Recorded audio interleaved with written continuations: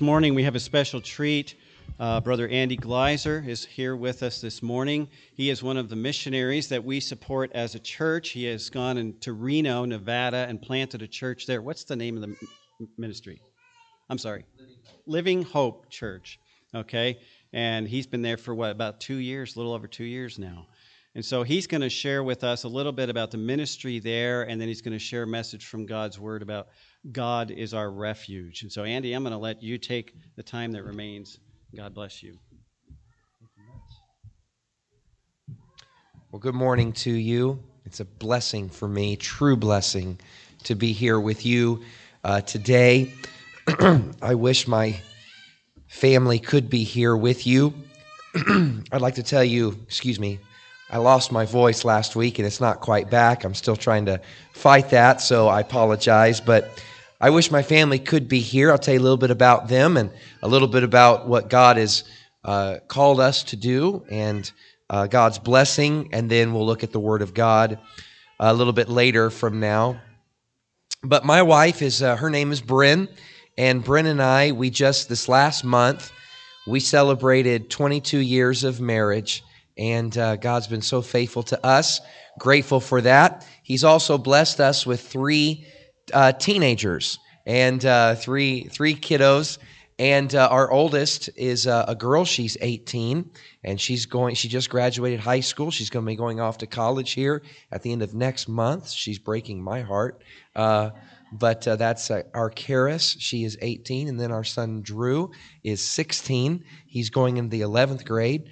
And then our baby, who's almost 14, Amberly, she's going to be in the 9th grade. So we're going to have 2 high schoolers and a college student. And God's been so very good to us. After many years of serving in a church in Indiana as a youth pastor, 13 years in fact, and then about 6, almost 7 years of itinerant evangelism, the Lord called my family in 2020 to leave Indiana and to move to Reno, Nevada. And our family moved there with eventually 3 other families, 3 other pastors.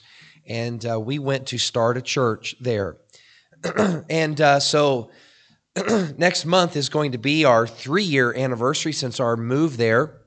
And it was in December of 2020 that we began to start meeting in a home. And it was just a small number of us at first. And we began to meet, have some Bible studies. The Lord was blessing in that. So grateful for what He was doing. We began to meet people. We did not know anybody when we moved there, but we knew God had called us there. The city of Reno is about 500,000 people. 70% of the city do not attend a church of any kind whatsoever.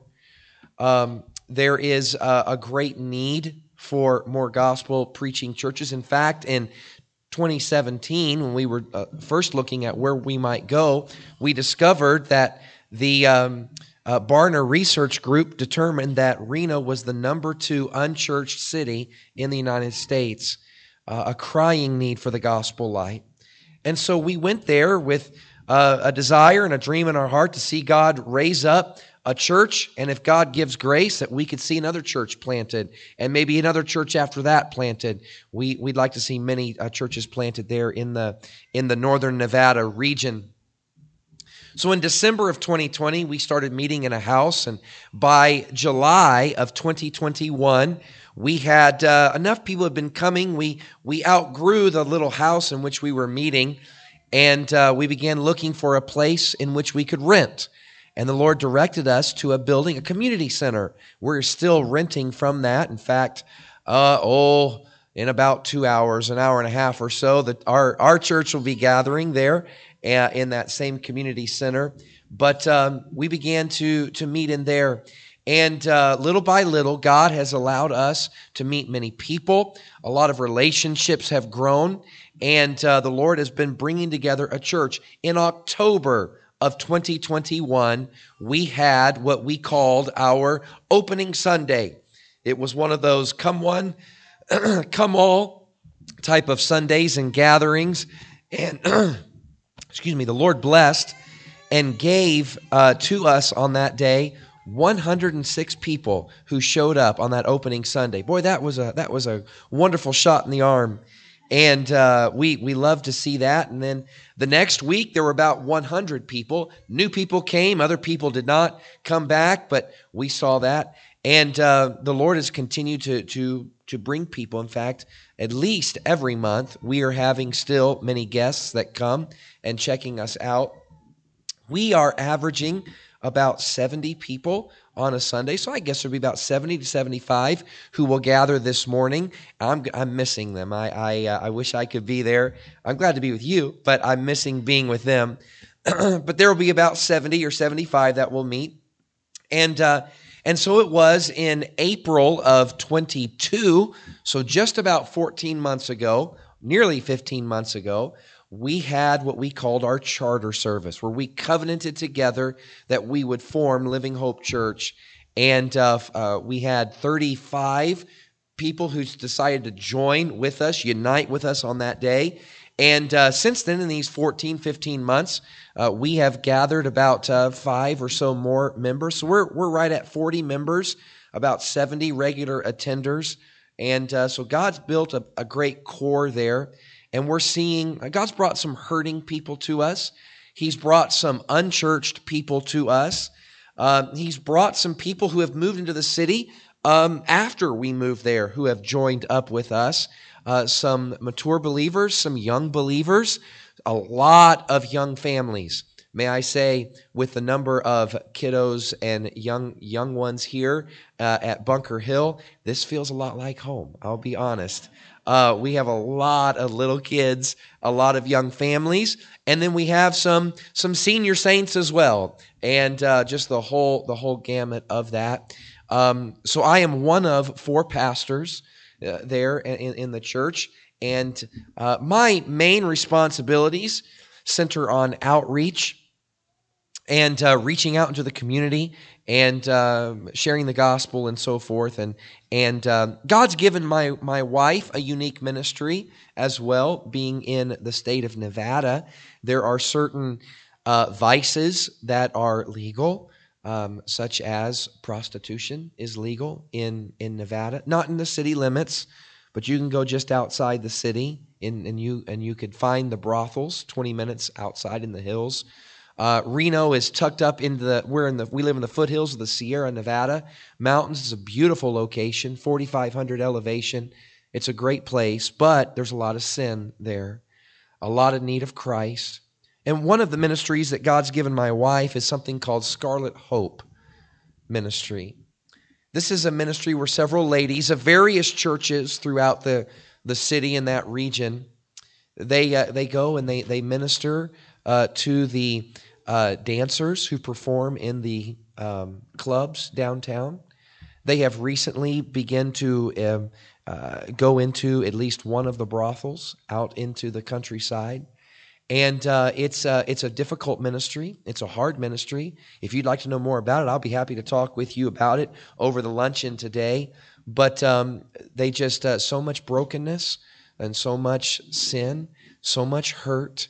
And yet we believe that the gospel is the power of God unto salvation.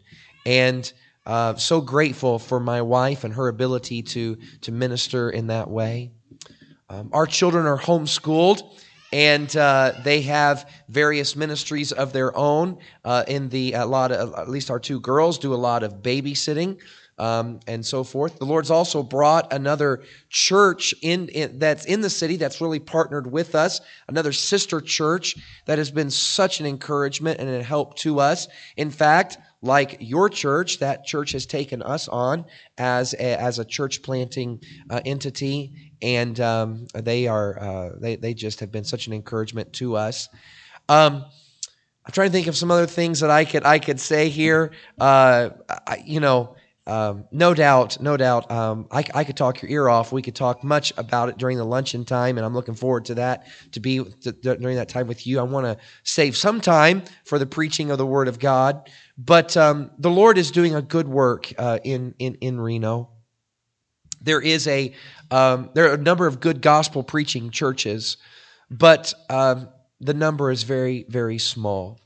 The percentage of evangelicals who would classify themselves as evangelicals in Reno would only be 6%. It's a small number, a small remnant, and yet God has His light there. God is building His church there. God was building His church long before I ever got there, and He's going to be building His church long after I'm gone.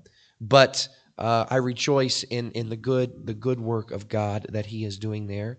If you're ever coming out to the Lake Tahoe area, by all means, come and do so.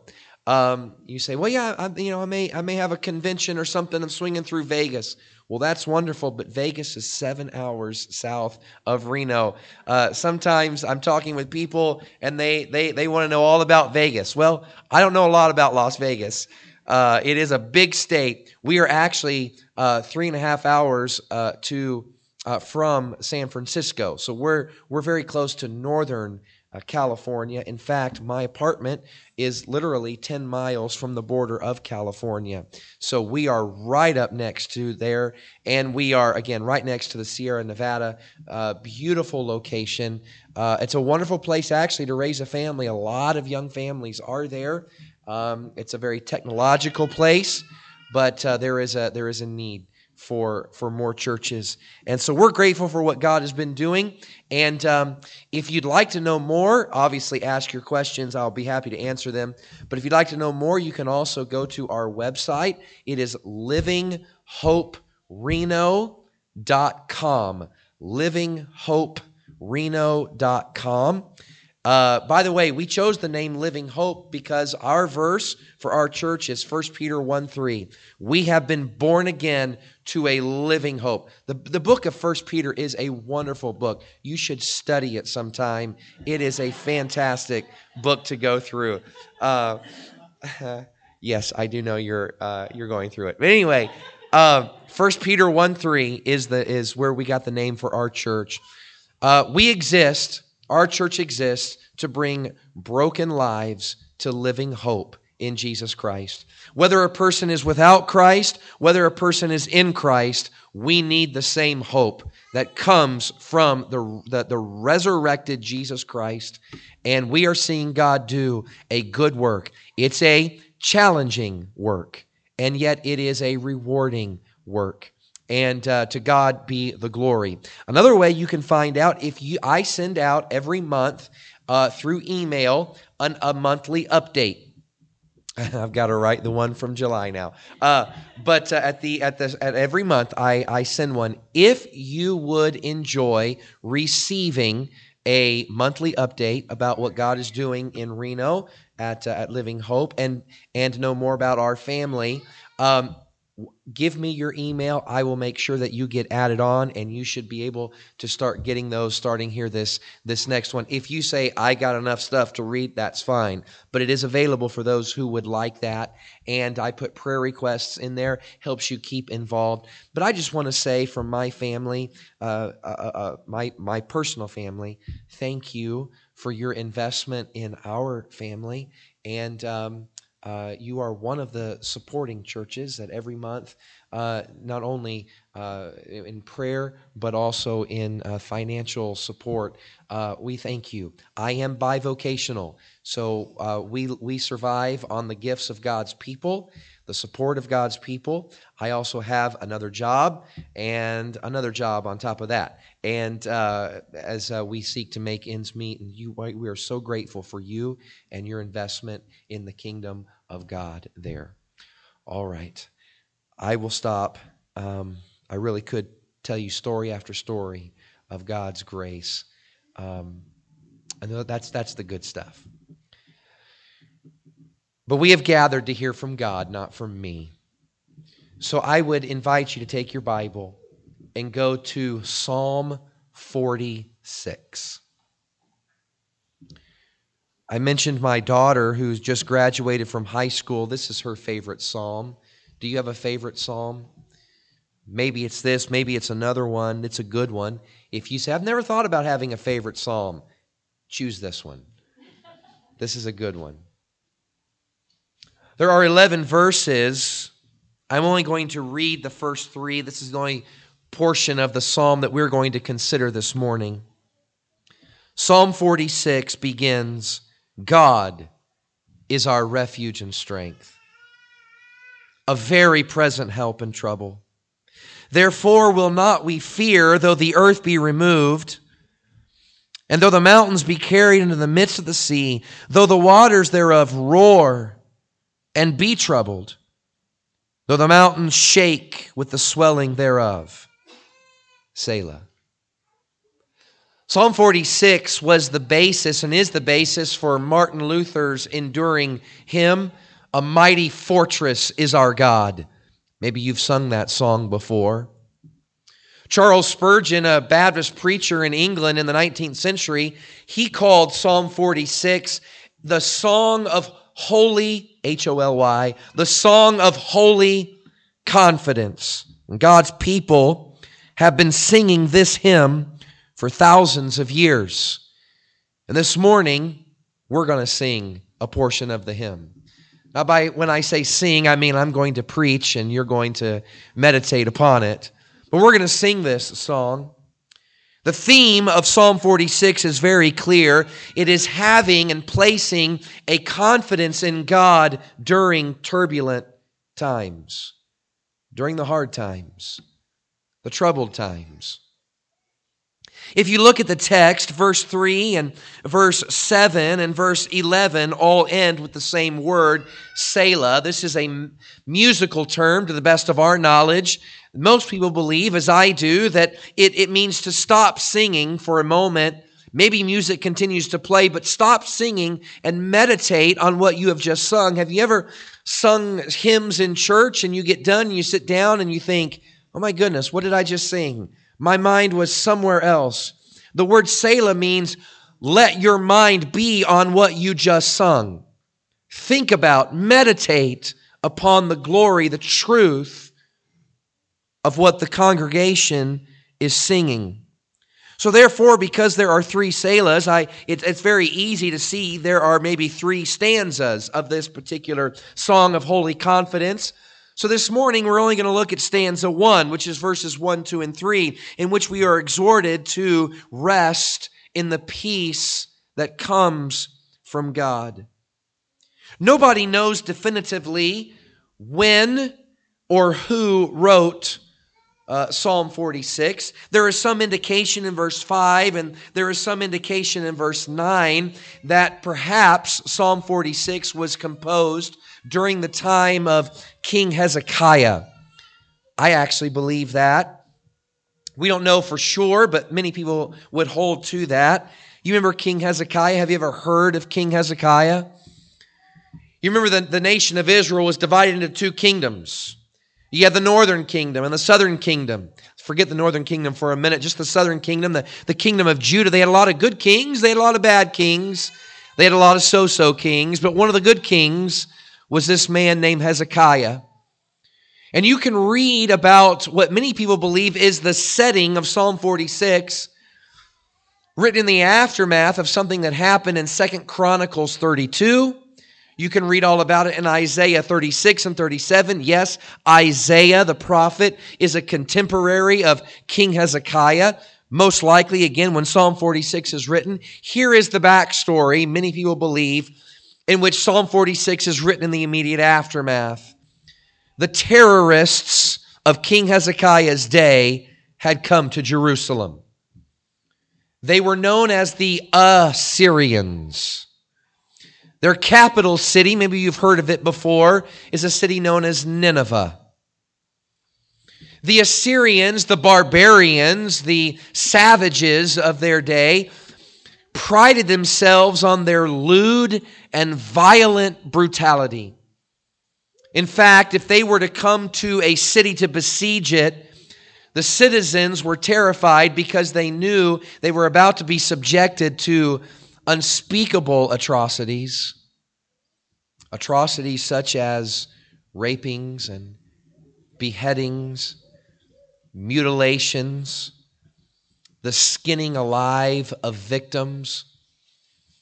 In fact, they would often stack the corpses of their victims in the city gates when they would finish with a city as a vivid, horrific object lesson to anyone else, this is what happens to those who dare to resist the mighty Assyrians.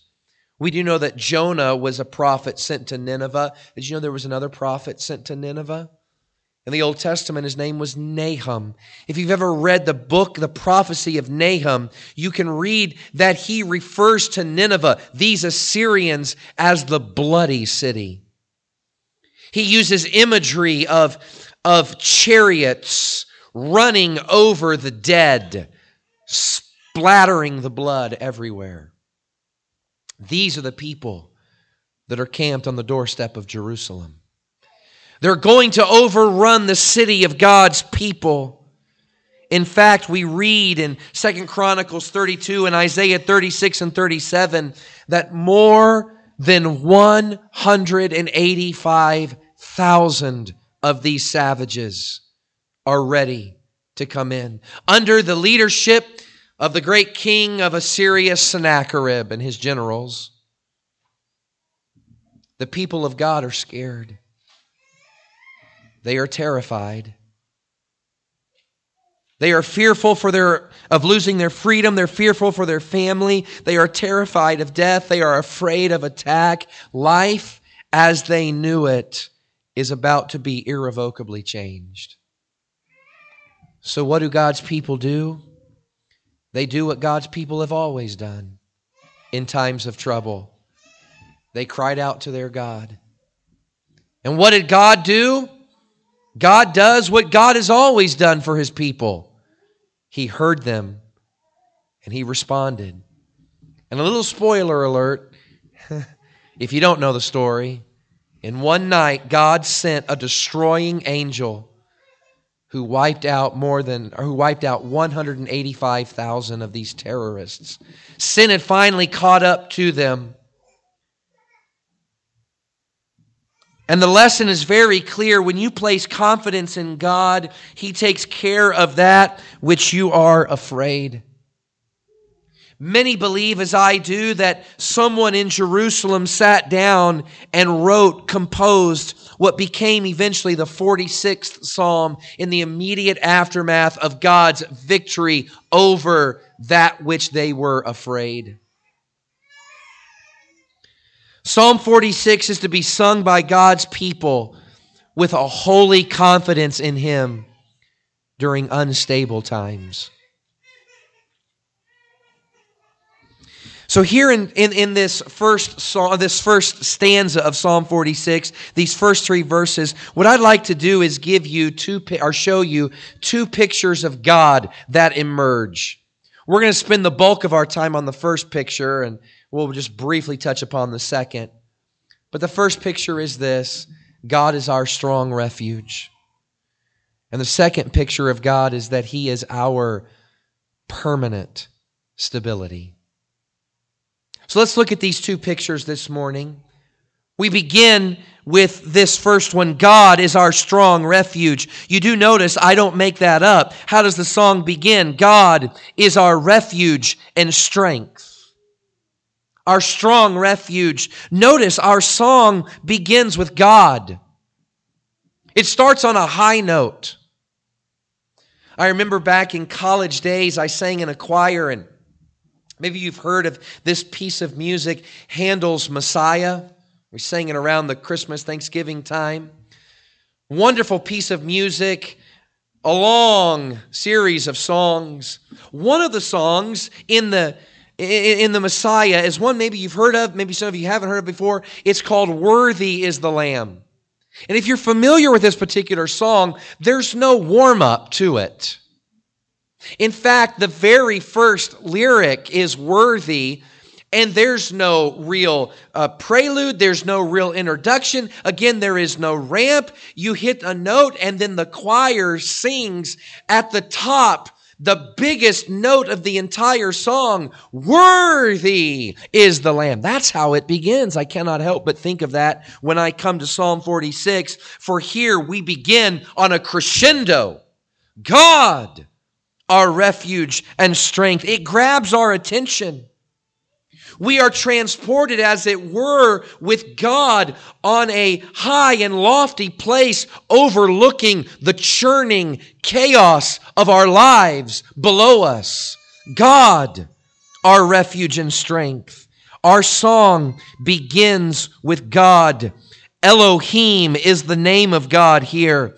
It means the self-existent one. Here is the one who is above our turmoil. Here is the one who lives outside the limit of our anxieties. He is the one who dwells in the realm beyond our fears, the one who is unaffected by the instability of humanity. How interesting, isn't it? When we are in the midst of chaos and we don't know up from right, or left from right, or up from down, and we can't figure out anything, our song does not begin with us at all. It begins with the self-existent one. And what do we affirm of Him? He is our refuge and our strength. Now, interestingly, this word is, when it says God is our refuge, maybe your text, as mine does here, has it in italics. That means this word is was not originally written in the Hebrew language. It was supplied by the English translators to help our English mind. It's a good translation. But literally, Psalm 46:1 comes to us this way: God, our refuge and strength. In other words, the poet puts no time stamp. There is no sell by date. Here is a reality that never expires. Here is a truth that is always current. God is our refuge and strength. It is not that He will be your refuge in the future. Oh, that is true. He will be. And it is not as though He might be your refuge, as though He will only be the refuge of those who have reached a certain level of spiritual maturity. No, from the weakest in here to the strongest, God is our refuge and strength. From the least mature in Christ to the most mature in Christ, He is our refuge and strength.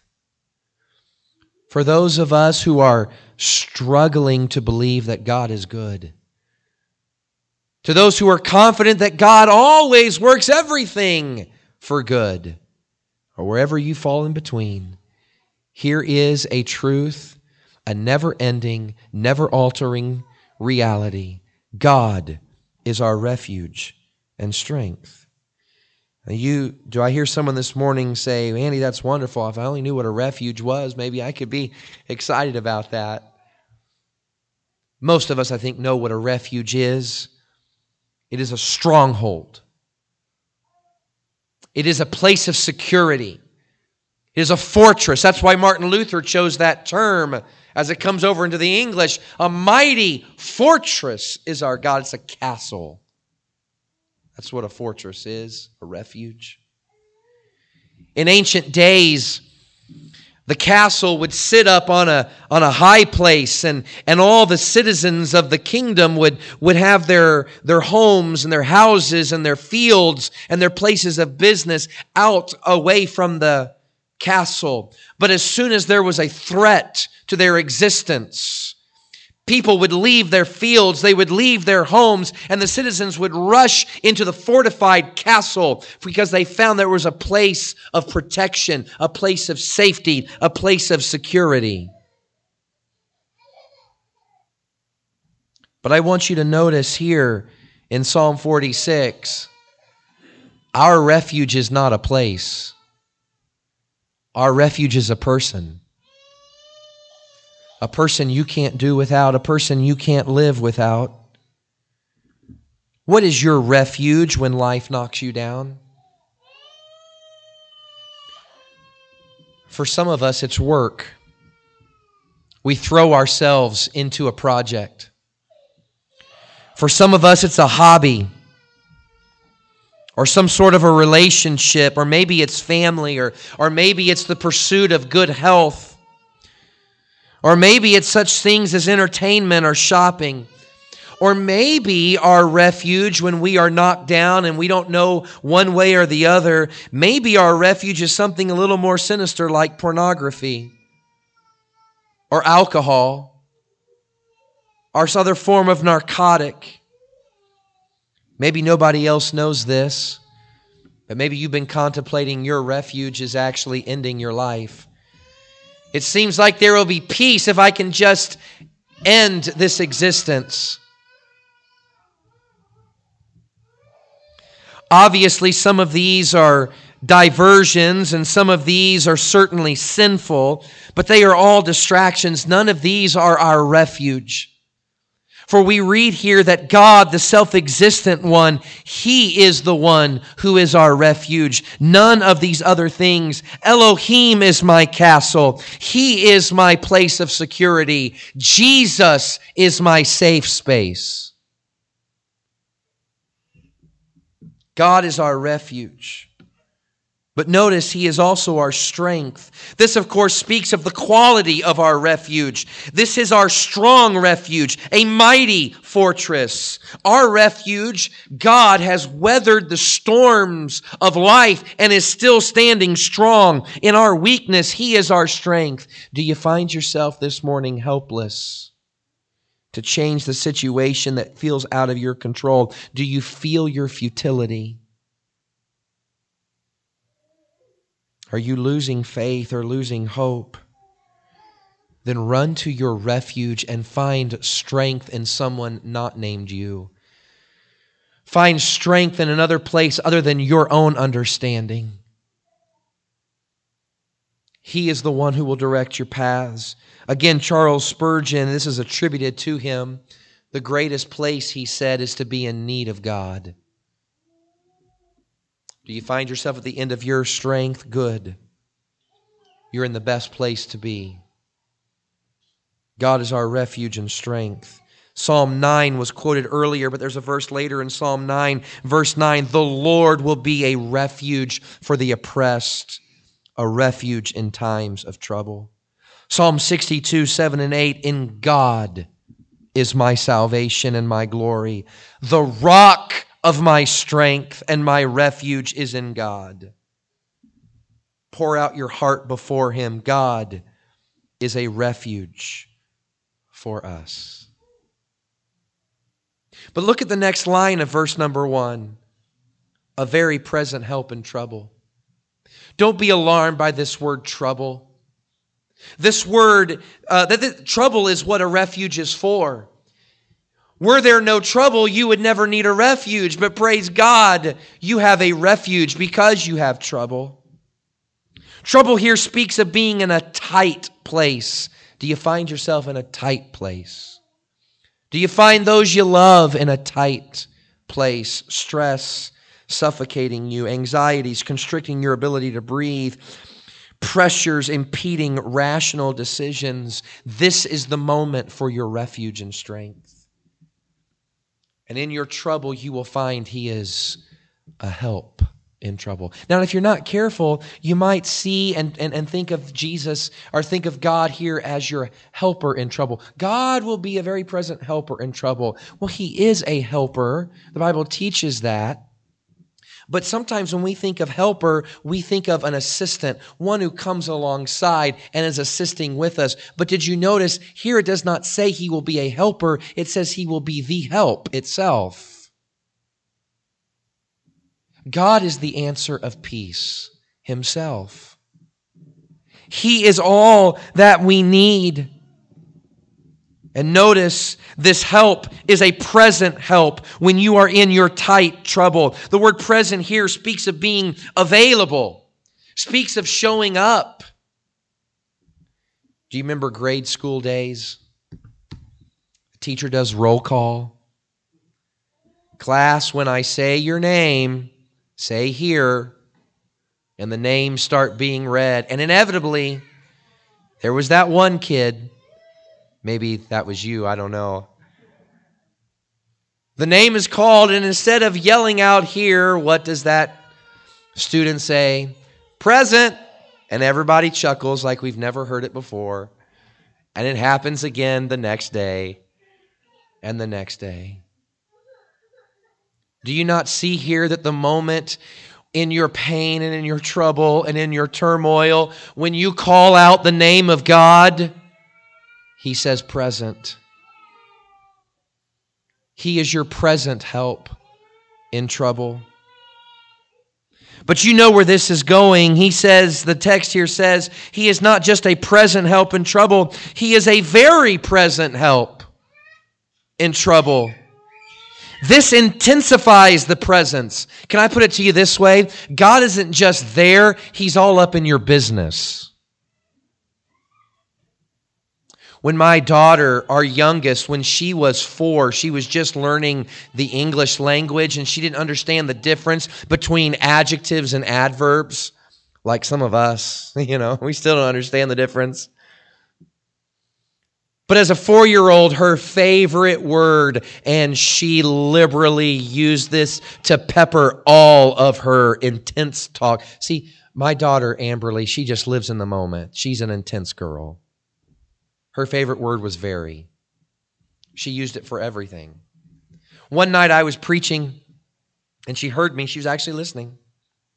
And in the middle of as a 4-year-old, and in the middle of the message, somewhere along there, I talked about how I struggle with fear and anxieties and worries about things. And I said something along the lines of, I think I'm about the most fearful person I've ever known. After the message, Amberly comes to me, my little 4-year-old at the time, and she says, Daddy, I listened to you tonight.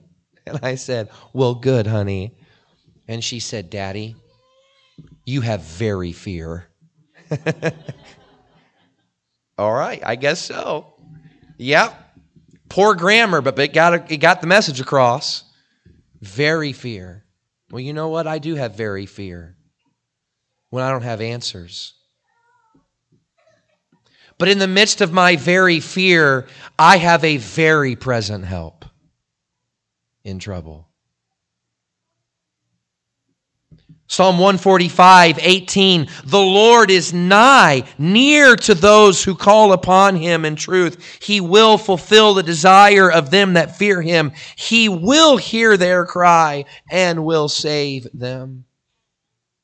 There's one more word that I have not meditated upon with you here in this first opening verse, and that is the word our. God is our refuge. Did you notice this? The psalm writer here is saying, this is what the congregation is singing. Yes, God is the individual refuge of the individual, but here the emphasis is on the community of faith, the collective, the body.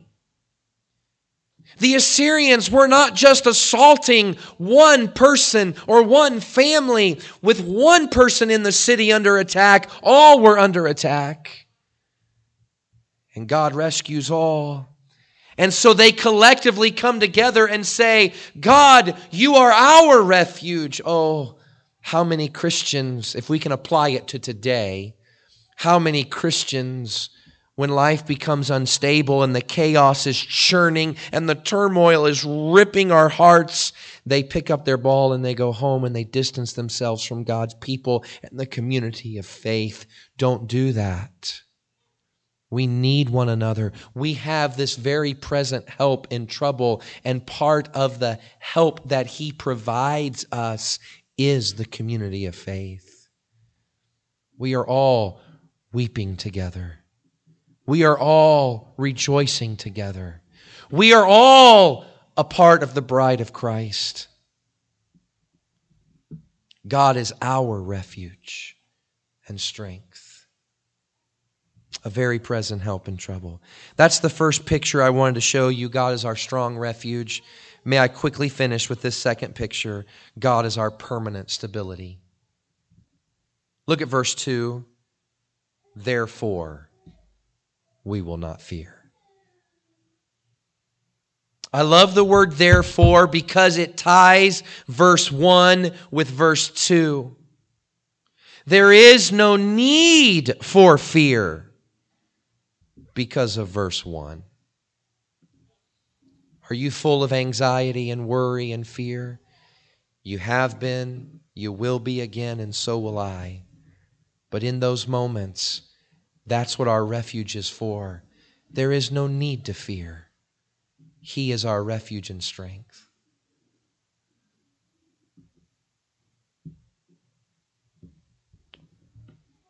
Because I live on the other side of the country, if I ever have the opportunity to preach in another location like Aliquippa, Pennsylvania, I have to get in a plane and fly.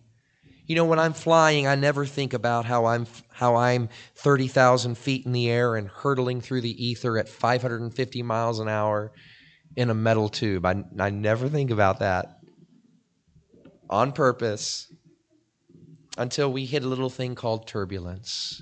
Have you experienced turbulence in a plane? Everything's going great, and then you hit that pocket of air, and what do? You know what I do? Grab the side of the chair. Well, it's more like this now, but you grab the side of the chair. Like that's going to do me any good. I was sitting next to a lady one time, and we hit a small plane. We hit turbulence. She screamed, and she grabbed me. That terrified me, I think, more than the turbulence. And she's like, "I am so sorry." And I was like, "That's okay." I'm a real bad refuge, though. I realize in those moments I am completely out of control of my life. I have no control over my safety. It's in the hands of someone else. And in those moments, I'm very quick to Jesus. "Lord, please calm my mind. Let me put my mind upon you." Well, good for me, but am I quick to Jesus when turbulence hits my bank account?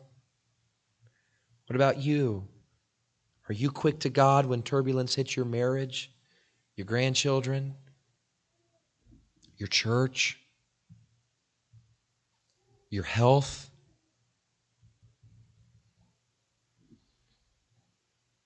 Did you notice the rest of verse 2 and 3? We see this word "though" show up. Though the earth be removed, though mountains are carried or slide into the heart of the sea, though waters roar and are troubled, though mountains shake with the swelling. Mountains, earth, these are symbols of stability. Have you ever tried to move a mountain? You can't until the earth moves. And that which you thought was stable becomes unstable. All of a sudden, everything is in flux, though all be removed. Though that which we thought would never change does change, He remains permanently stable. The castle cannot crumble. He is our strong refuge. Family is going to let you down and leave you feeling vulnerable. The dollar bill in these United States of America is going to leave you feeling vulnerable. Friends and trusted people are going to betray or hurt and leave you feeling vulnerable, but there is a God in heaven who never leaves you vulnerable, who never leaves your side, who never crumbles, who never wilts. As again Martin Luther put it, a mighty fortress is our God. He is a bulwark, that is a support beam. He is a bulwark that never fails. 2018, my wife was 39. She was diagnosed with stage 3A breast cancer. We had to act very quickly. I'm grateful that we're 5 years out now, and God in His kindness, she's currently cancer-free. But in those moments and in those darkness with all the swirling about us, life was upended for my entire family. A lot of tears, a lot of pain. The night before her first of 2 surgeries, before everything was about to undergo, we got a message from my wife's brother. And she said, "I don't know. I want you to know that we're praying for you. I don't know if this is going to help you or not, But I figure a lot may change tomorrow, but nothing eternal will change. And oh, how we held on to that. Because can I tell you something, the next day, a lot did change. May I say, from March 2018 to July of 2023, life has been different than it was before. Life has never been the same. A lot changed. A lot more will change. But because of Jesus Christ, nothing eternal changed. Because He is our refuge and strength. I close with this. The only reason He is our refuge and strength is because we have run to Him for Him to be our refuge from our ultimate enemy, our own sin. And I ask you, have you found Jesus Christ as your refuge from your sin? You've maybe tried to clean up your own act. You've maybe tried to unstain the dirtiness of your own heart. And you've tried to do a lot more good than bad. And then maybe if I have enough good, then I do bad. Then maybe then I can get to go up and I don't have to go down at the end of life. Get to go to heaven. But you've discovered nothing you do can eliminate the taint and the sin and the treachery of your own heart. Sin is too strong for you to conquer on your own. You need someone to do it for you. You need someone to be the refuge from the judgment of God. You need someone who is strong enough to uproot and dislodge the sin from you. Only Jesus can do that. Come to Him today and find He is your refuge and strength from sin, and He's also your refuge and strength, a very present help in trouble.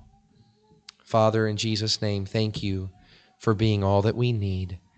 Give us grace to receive and the faith to believe this. Amen.